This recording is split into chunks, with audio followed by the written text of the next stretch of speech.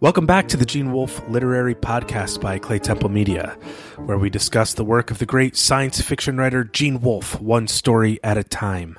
I'm Brandon Buddha. And I'm Glenn McDorman.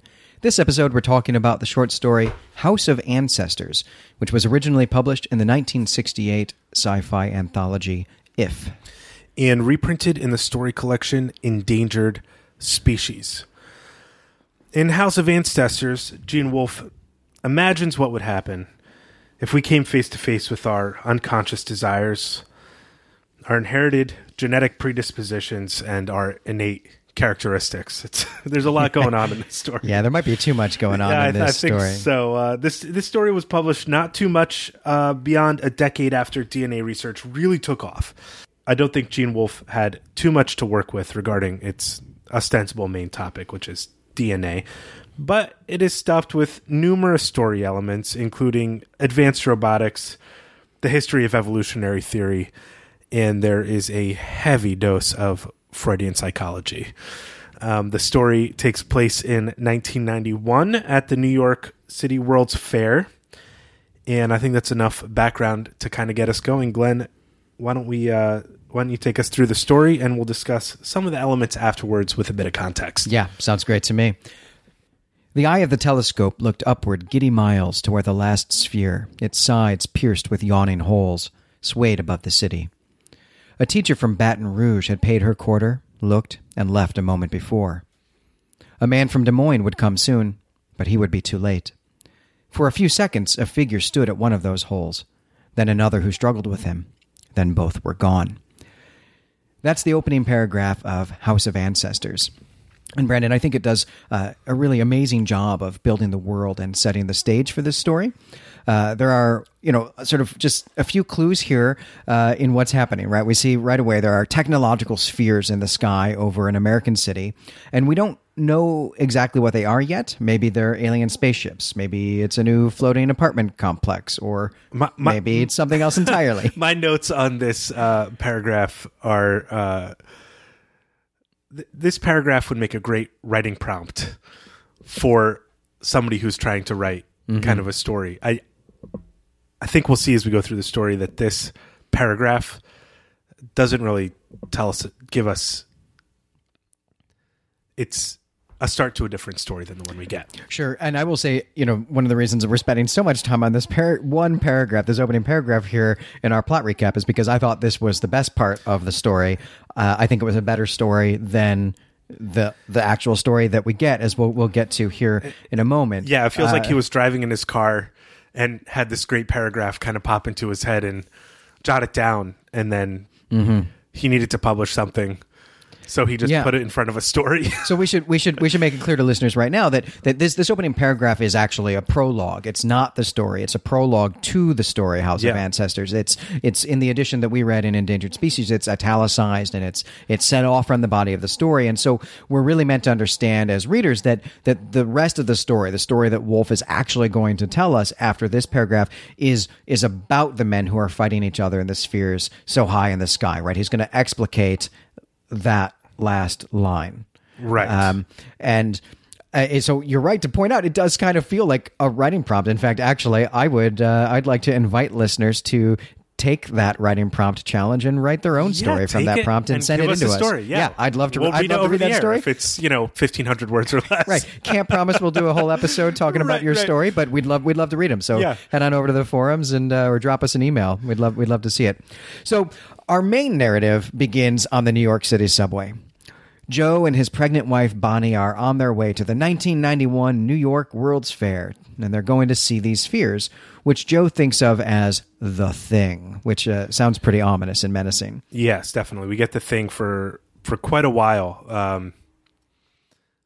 To what effect, I'm not quite sure, other than to obscure what the characters are actually going to do. Yeah, that's right. This is world building. Wolfe here is doing some of the things that he does so well, which is to tell us about the world through his characters in their voice, rather than as an omniscient narrator who's explicating or explaining some cool fantasy world he's invented to us. So that's really great.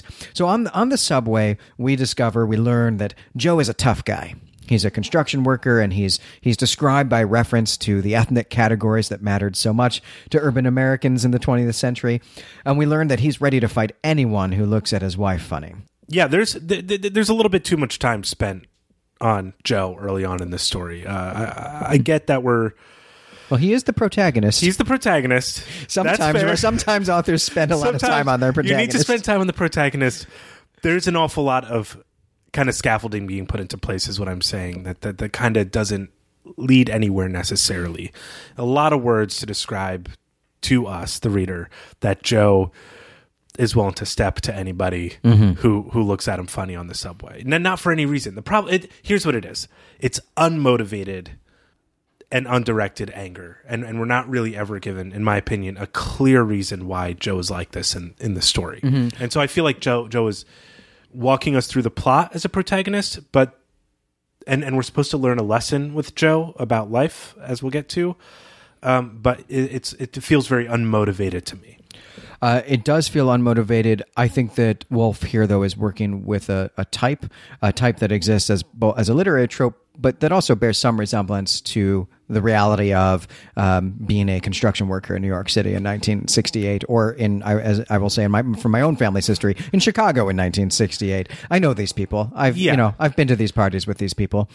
Definitely. But for the amount of time we spend with him throughout this story, and the amount of psychology that we're meant to engage with in this story, we're not given clear character motivations for Joe, other than he's just kind of an angry young man. Yeah, I think that the anger, and I'll get on with the recap here in a minute, but I think that the anger is what we're being shown here. That the anger is what's going to get resolved in the plot. Absolutely. And the anger, I mean, so it does maybe seem to be unmotivated in the sense that the narrator doesn't give us a direct and immediate motivation for Joe wanting to confront some people on the subway. But we learn here very quickly, right away, that Joe is unwell, right? We learn that his heart has been damaged in a construction accident that left a nail in his heart.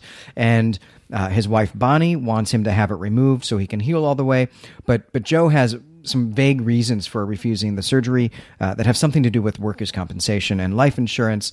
Being worth more dead than alive. Being worth more dead than alive. And I think that we're meant to see here that Joe just has a real general kind of anger towards the world because this crazy thing has happened to him and he doesn't know how to be the person he wants to be anymore.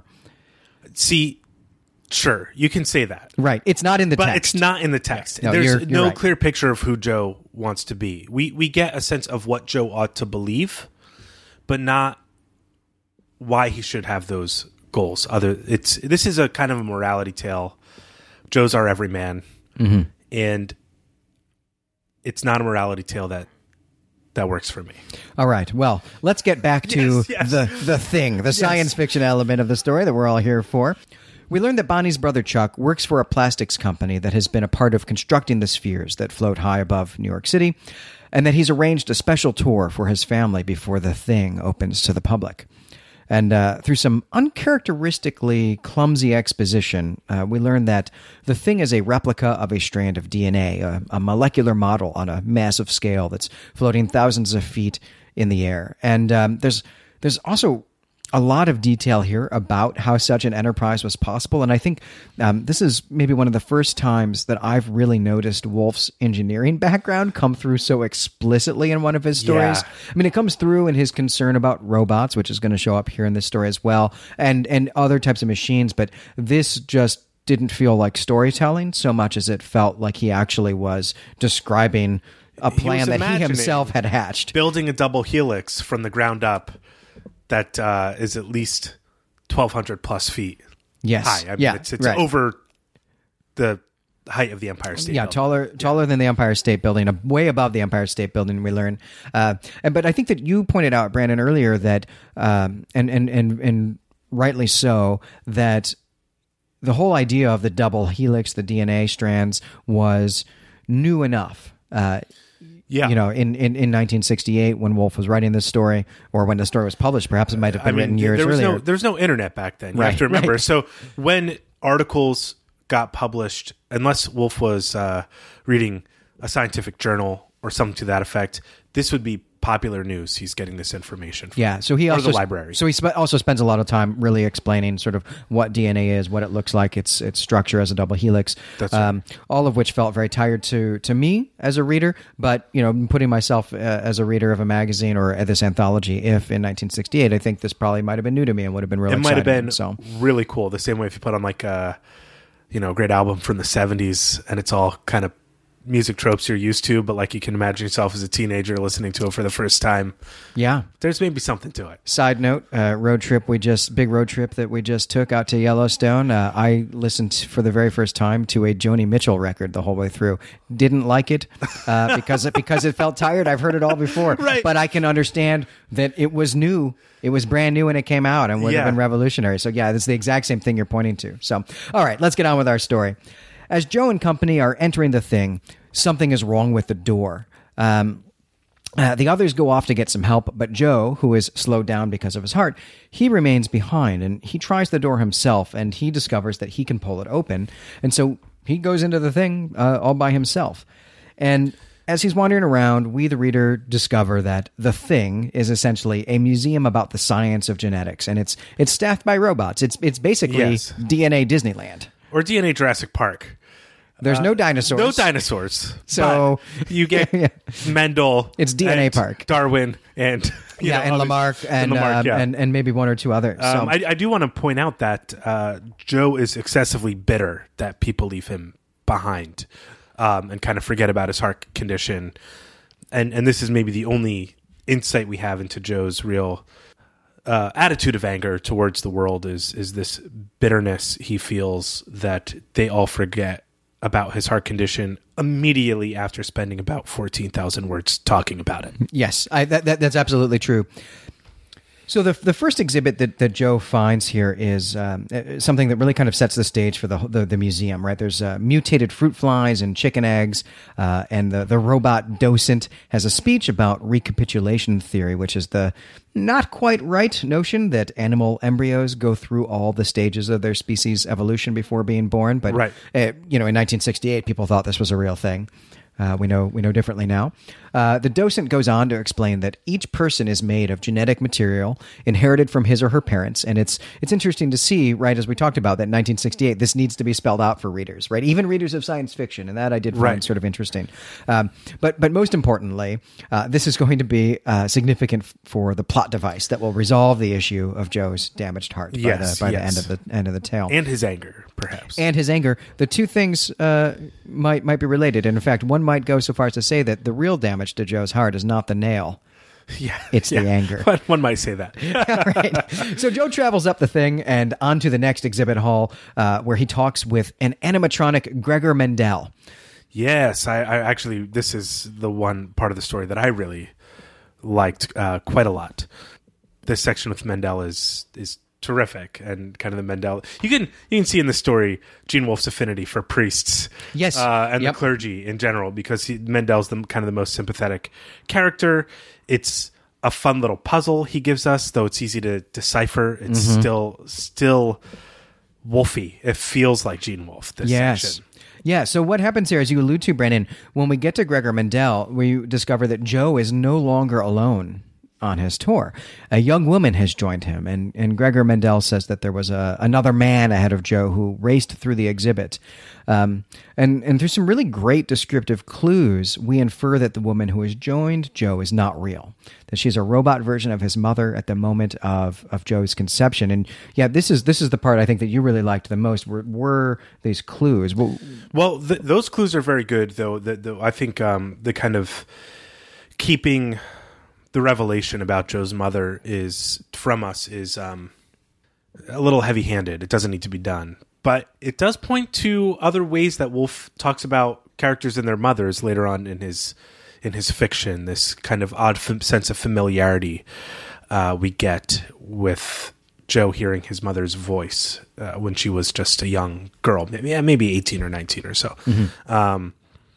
And just the way she's dressed, he can infer she's a little old-fashioned. Yeah, something about the skirt. So there would have been like Gene Wolfe predicting fashion trends in the 70s, which is a lot of fun. But no, what I really love and what I'd like to read is the section about Joe's mother, who we don't know is his mother officially at this point in the story, urging Joe to ask a blessing of Mendel.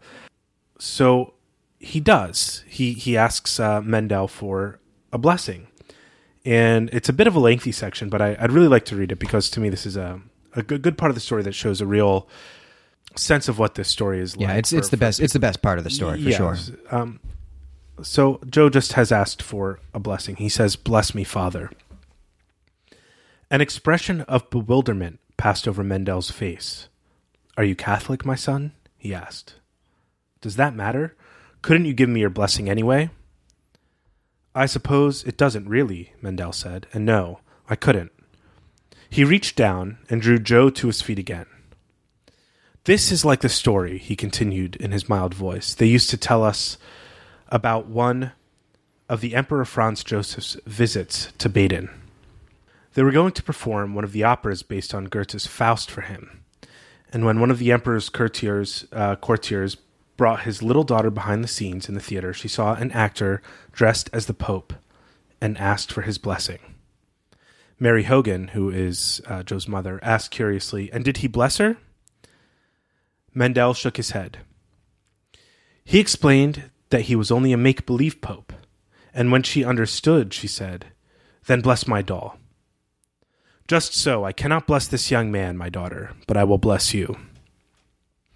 And then Joe wonders why he would bless the other person, not him. And none of this we're officially told is robotics yet. Yes. But this is our first hint that there's a game afoot, at least in the storytelling. Yeah, and one of the things that's, well, maybe I'll save it for our discussion, but I did like this moment quite a bit because I think we see just in this one scene, as you already pointed out, almost the whole program of Gene Wolfe's attitude, discussion, exploration of robots and souls and the relationship between biological and mechanical creatures between themselves, but also each of those types of creature and God and the Creator. Yes, and it's right here, and I think maybe we'll explicate that when we get to the end of the story. So in the next exhibit, they encounter the man who has raced ahead of them. And in the next exhibit, they encounter the man who has raced ahead of them. And Joe senses a malice unfathomable in him before he rushes on ahead again. In this exhibit, they meet a robot Lamarck, whose hand has been chopped off by this malicious man, and they're joined now by a second woman whom we are able to infer is Joe's grandmother, even if, Joe himself continues to remain ignorant that these women are robots, robot versions of women he actually knows. Right. And in this section, we're also given what might be like the third plot thread in this story, but is actually the first hint that the prologue has anything to do with this tale. Lamarck has a stump for a hand because the man ahead of him has hit it off with some kind of steel rebar or something like that. Mm-hmm. Yeah, clearly, I mean, I don't know about you, Brandon, but I could not read this without thinking of Darth Vader in Return of the Jedi. Yeah. I'm pretty sure George Lucas read this story. Yeah, he may have. All of Star Wars motivated by this one story. By this one story. But Lamarck says there may be a vandal in the complex, and this is kind of the first hint that there's kind of a second game afoot. And there's quite a lot going on in this story, and a lot more gets introduced later. I think there's probably up to 3 or 4 plot threads in this story that need to be resolved by the time Joe, our everyman, learns his lesson and resolves his moral kind of issue. I also want to give a note about Lamarck for our readers who may not know that he put forth the belief that an organism can pass off characteristics acquired during its lifetime to its offspring. Mm-hmm. And so basically people use or ignore certain characteristics they're given at birth. This is the innate characteristics, and they either discard them throughout their lifetime through lack of use, and they pass on the characteristics they've acquired throughout their lifetime. And this is, we're told in this Lamarck section, as I'm sure you'll get to, that Lamarck gets cut off, and somebody says, like, this is the main point of the whole story. Yes, right. And this is a classic Wolf game that's like, I won't reveal the information to you here. You'll have to kind of figure it out for yourself. Though in this story, it's early enough in Wolfe's career. He's a young enough writer that he does reveal kind of the Lamarckian thing by the end of the story. He does. Yeah. We're finding out about the Vandal here, and Joe wants to go after this Vandal, and that's also what his robot mother wants him to do, which I have to say, I just thought was a little bit strange. I don't know that if I were in a museum with some people and there was somebody vandalizing it several exhibits ahead, that I would chase after that person. Might you think of Oedipus in this moment? Yes, I think I might. In fact, I think that's exactly what's going on here. The kind of to kind of secure the love of his mother. He's has to go. By this time, we're realizing the Vandal may be some primitive version of himself or his father or something like that. Yeah, these inherited characteristics of anger that have been passed down to him. Yeah, and we will shortly find out that is exactly what's going on. So Joe's trying to go after the Vandal, but the robot Lamarck wants to receive guidance from his superiors. He wants to give Joe advice that he's going to get from his own superiors. So he tells us that when no programmers are present, the master computer is the highest authority, and this is a real some what will become classic Wolfiness. Yes, and that's really quite great. And Joe agrees to abide by the decision of the master computer, but as soon as robot Lamarck disappears to go ask the computer, Joe takes off after the malicious Vandal, and we find that the next exhibit is devoted to Darwin, and Wolfe gives us, I think, some really comical imagery here of a broken robot Darwin lying smashed on the ground while a Galapagos tortoise robot is nosing around the wreckage. Whether this is Wolfe intruding as an author or not, it seems to him as though Lamarck's ideas he likes a lot better than Darwin's when it comes to this kind of history of evolution we're given in this story. Yeah, there might be an interesting way to read that, though. I think that these people are just being presented chronologically, and that the violence has to escalate. Yes. But there might be something to that.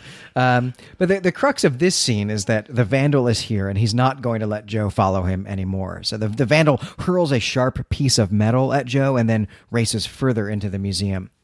Yes. Joe gives pursuit until they reach the last atom of the thing, and this one is still under construction. And in fact, here is where we see that the Vandal has begun to rip holes into the walls, revealing the open sky thousands of feet above the ground. And I think we realize right away, right, that we are now on the stage that the man from Baton Rouge and the school teacher have witnessed from afar.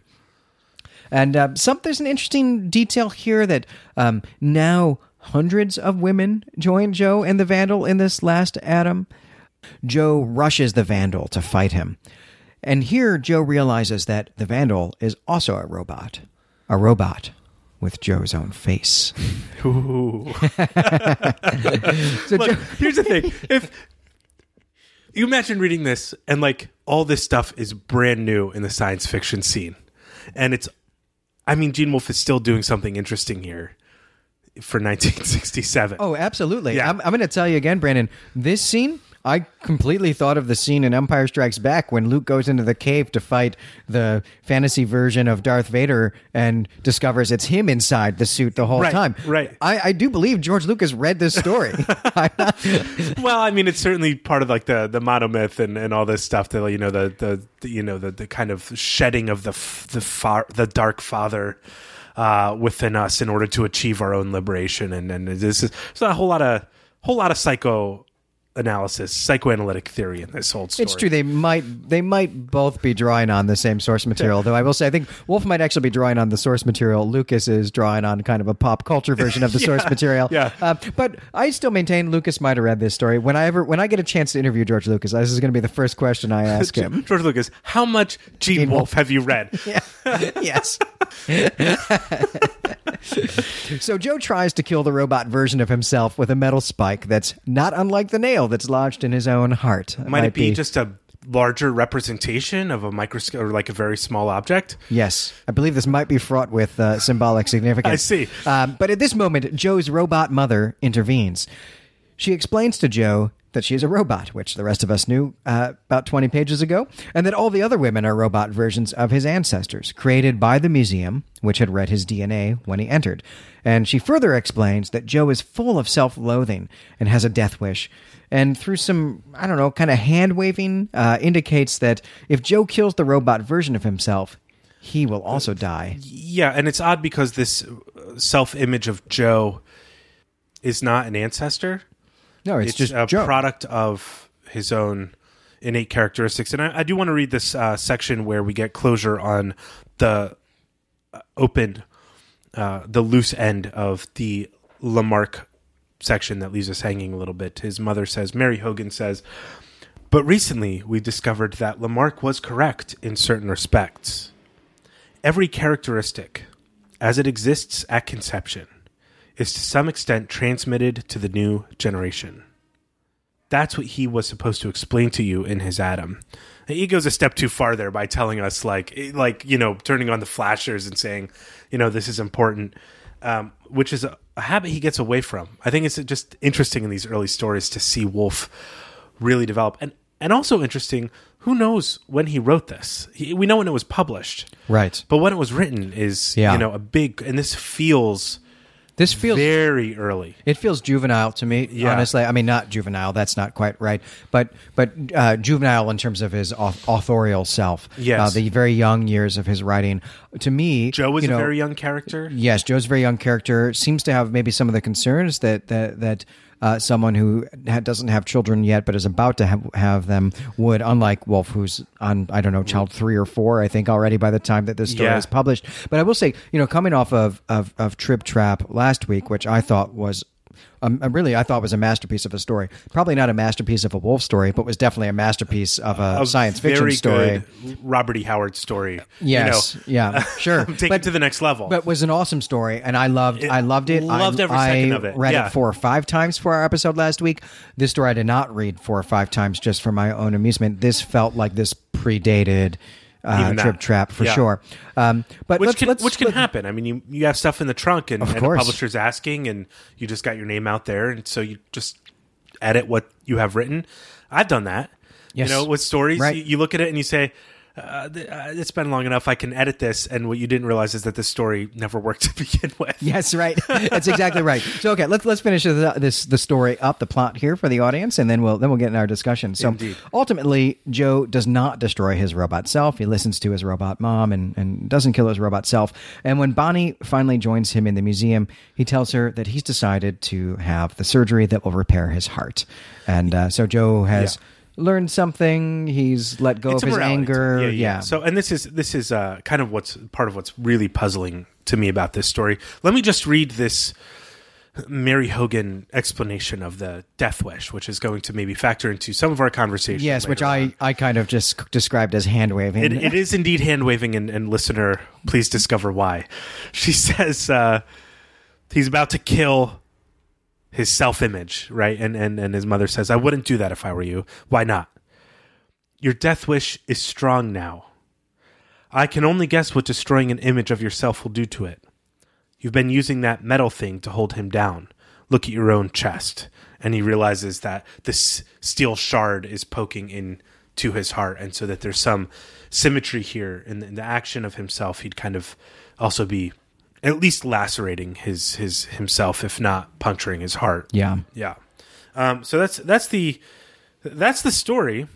And I think we've answered this question, but it's my kind of opening gambit for questions that I love to ask, and listeners, maybe you'll wish me for me to change it in the coming weeks. But Glenn, you can email us and let us know. Let us know. Glenn, did the story work for you?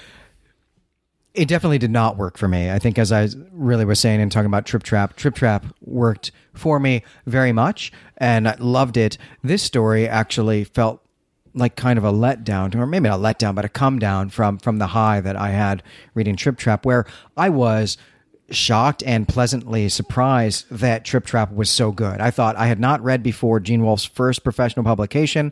There's no way it's going to be great because it's his first professional publication. Yeah. I would say the same about any author.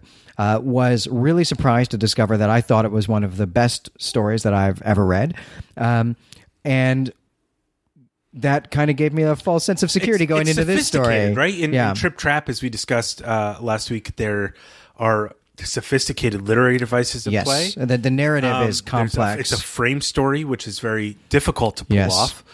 And even though it is derivative of kind of earlier people, of his influences, it is a kind of step beyond them. It is, and it does a lot more with narrative devices than I think really any of the influences that he's working with have done. And so I went into House of Ancestors here, of course, expecting, well, it's going to at least be the same. It might even be better, and really felt that this was a much lesser work. I really think we can say, from our point of view, this story, as we mentioned just a few minutes ago, was probably written a little bit earlier, and he kind of polished it up for publication. Yeah, I agree. That's probably true. And I will say that there was a lot in this story that I found very interesting. We see some hallmarks of topics and approaches that Woolf is going to address and that Woolf is going to use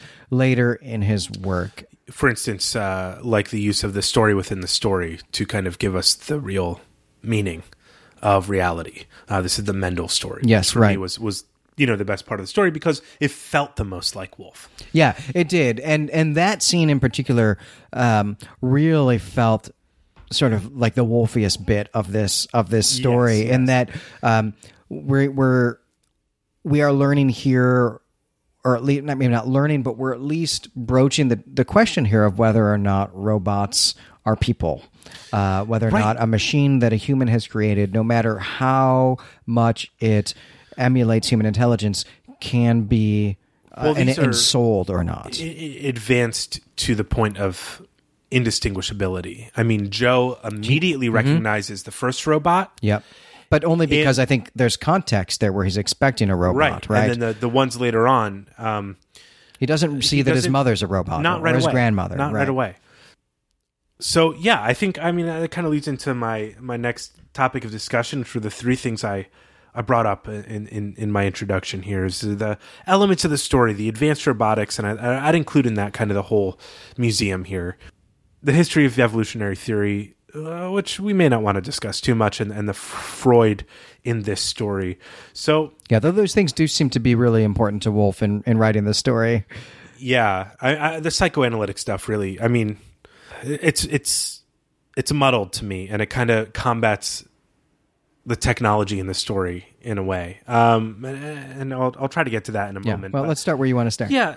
So, Glenn, did you find the function of the building plausible at all? Like this museum, this huge building. So, in my understanding, we're working with a building that's over 1,200 feet tall. Yeah.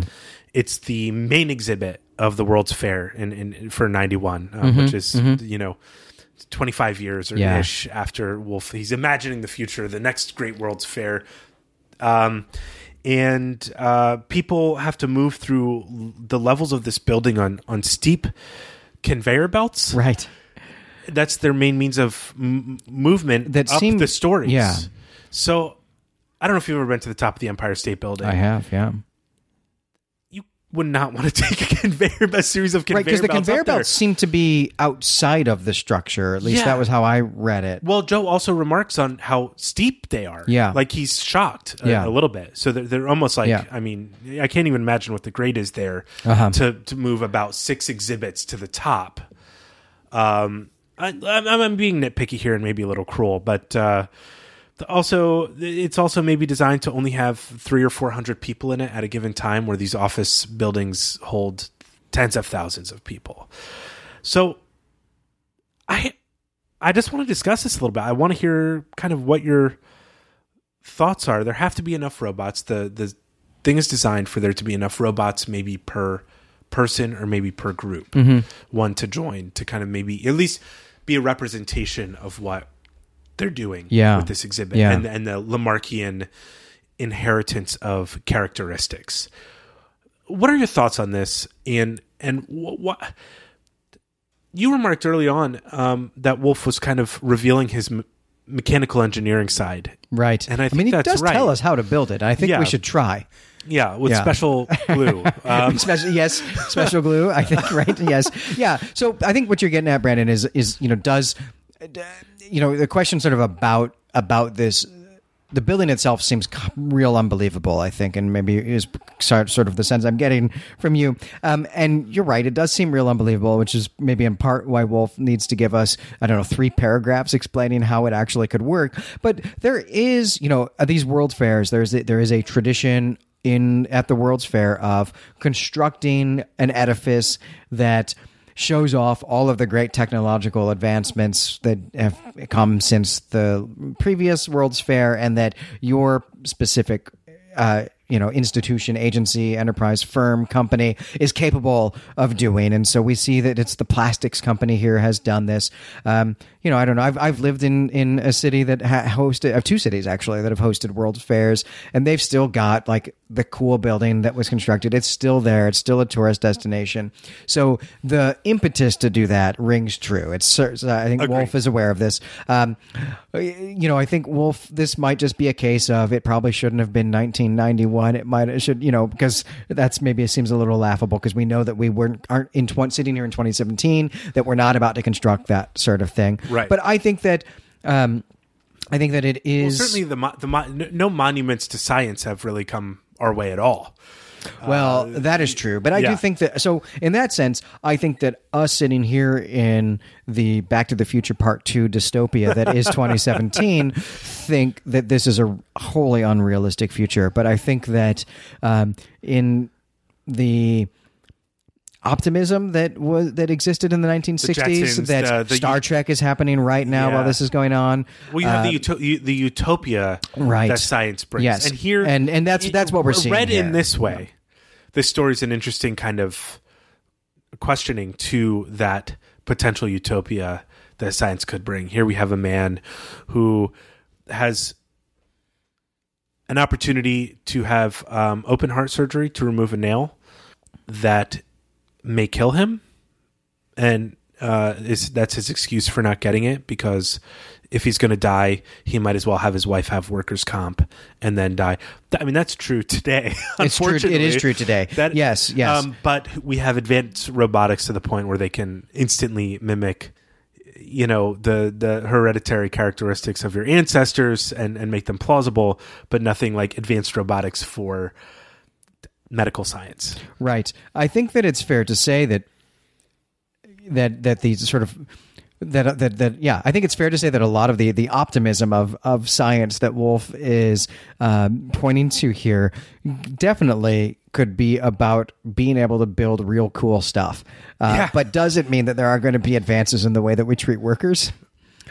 Which frankly is true. We can do a lot of cool stuff, technological stuff. This podcast that we're doing right now exists because of cool technological stuff that's happened since Wolf wrote the story. Hit with the solar flare. Workers still not treated that well. Yeah, totally. And I think Wolf is super aware of this, which is interesting theme I've come across reading his stories, is kind of this real questioning of the potentials that capitalism, the free market, and progressivism in general can really offer us. So that, I mean, I think read one way that this story can be put in conversation with the kind of prevailing ideas about where science was leading. More leisure, a better work week, but here we have massive construction just for showing off.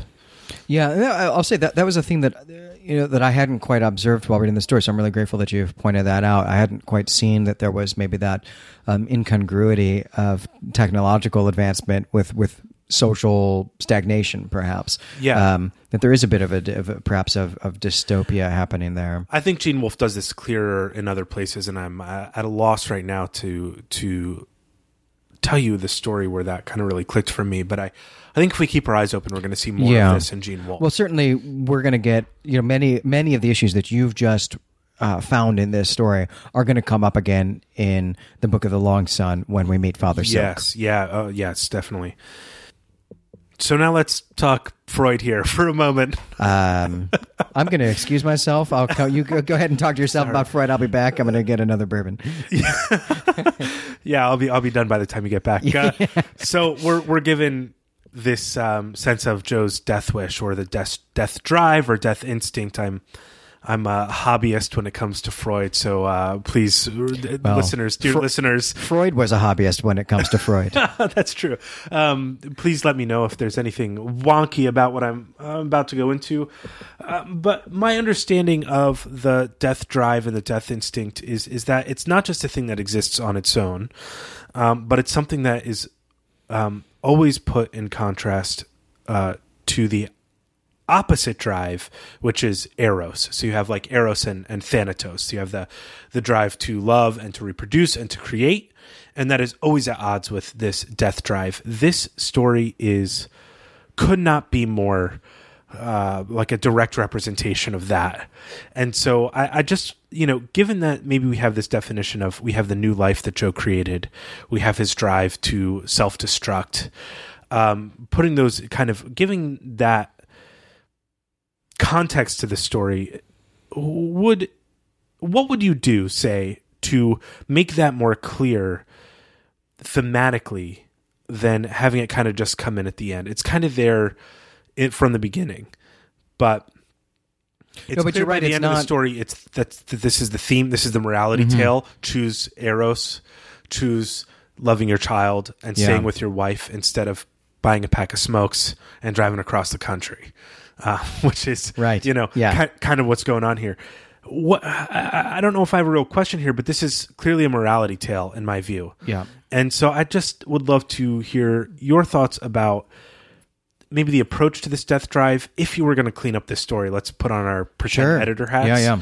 How would you try to clean up some of this mess? Yeah. So I think you point to something that's really problematic with the story, which is that, this Freudian explanation, and it's really kind of a Freudian eucatastrophe that happens, or almost deus ex machina, in that Joe's robot mother sort of shows up, with at the end here in this fight scene with an explanation for the story that we've just read. Right. And Joe just kind of quietly receives heart-healing wisdom from it, and he's mean at robots in the beginning of the story. Time. Yeah, and so it really did feel like uncharacteristically of Woolf that there's this just heavy-handed explanation at the end, as opposed to having things peppered throughout. I mean, I think that most people we know who we've tried to give Gene Wolfe to, who haven't liked it, one of the things they haven't liked about it is that it's not clear enough, right? That the meaning is not as heavy-handed as, in fact, they would like.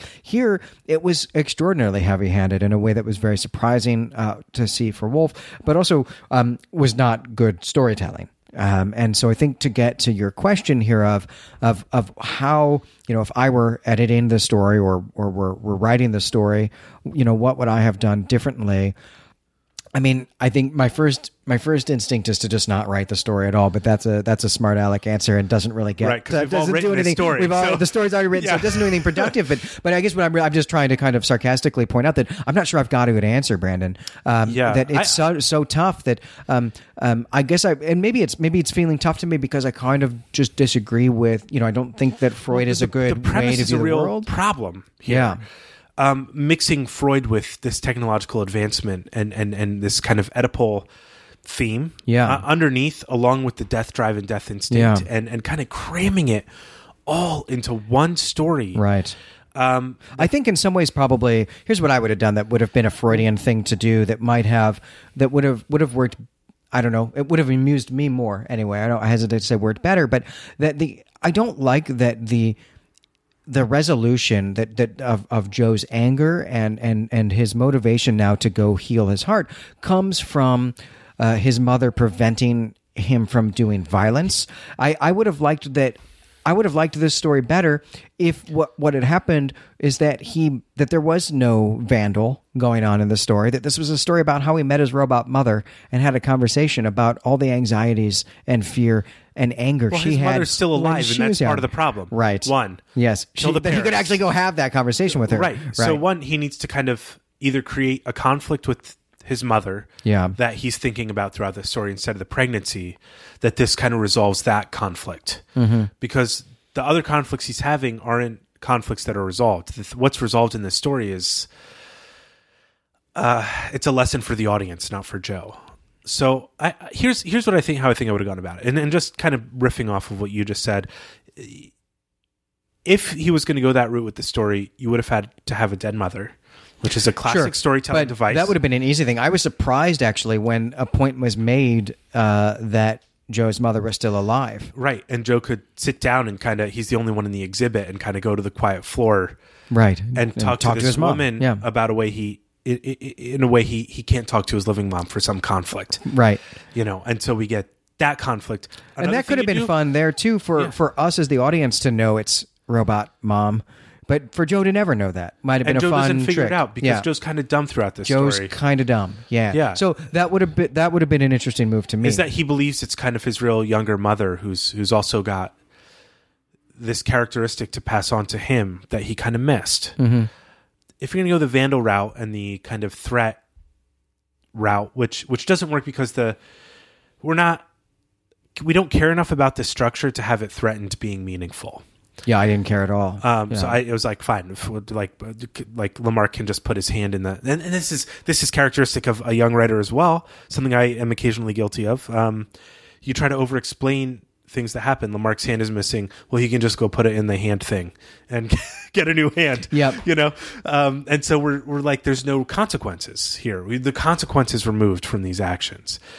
They find him, and because we know there's more work to be done on the structure, they find Joe at the end, and they're like, oh, there he is, and like there's no consequences here to the damage done to the structure by the Vandal.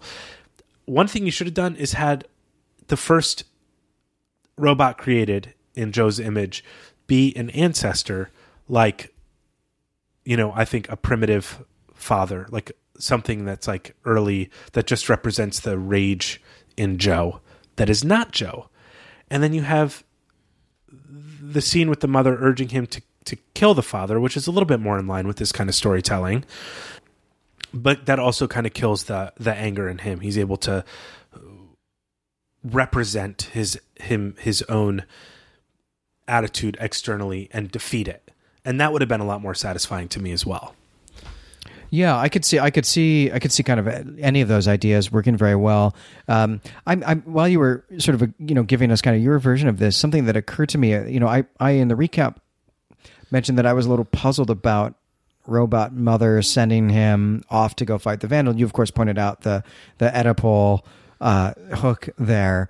But it occurs to me now that, are we meant to understand as readers that his robot mother knows that the only way Joe can heal is to confront the robot version of himself, and so she's spurring that forward? I think it's to confront the death drive, and this is why it feels so muddled to me. We're working with two really distinct Freudian ideas. Yeah. And rather than choose one to kind of explore, we're given two, and they both kind of fall short. Yeah. And the death drive story is the one that wins because we need a moral. Right. Yeah, and I agree. And it just in the end, it just didn't work. So I think there's several lessons that we can take from this. So I think one is also actually pick one thing that you're trying to do and do that well. There might be too much going on here in this story. And I've read advice that Wolf has given a writer. Just kind of reading about him. He said a short story can be about one idea, maybe two max.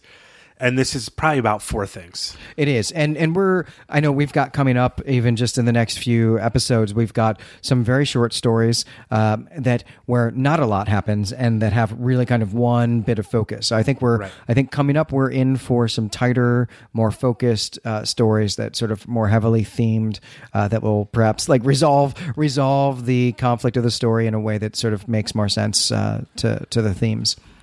And I'm definitely looking forward to that because what's been fun about this project is you and I are both so familiar with his masterpieces to kind of learn the marks of the craft and his kind of personal marks of craftsmanship that he puts on his work. It's eye-opening. It's revealing, and it's a lot. It's encouraging to young writers as I am. Glenn, you've been writing a little bit longer than me, but it's really encouraging to see like one, try to get published. That's right. Yeah. Right? Like, that's okay. It's okay. Like, and just keep writing. But take your, like, write. You know? Like, this is, in my mind, this is very clearly something he might have written 5 years or 6 years before it was published in his early 30s.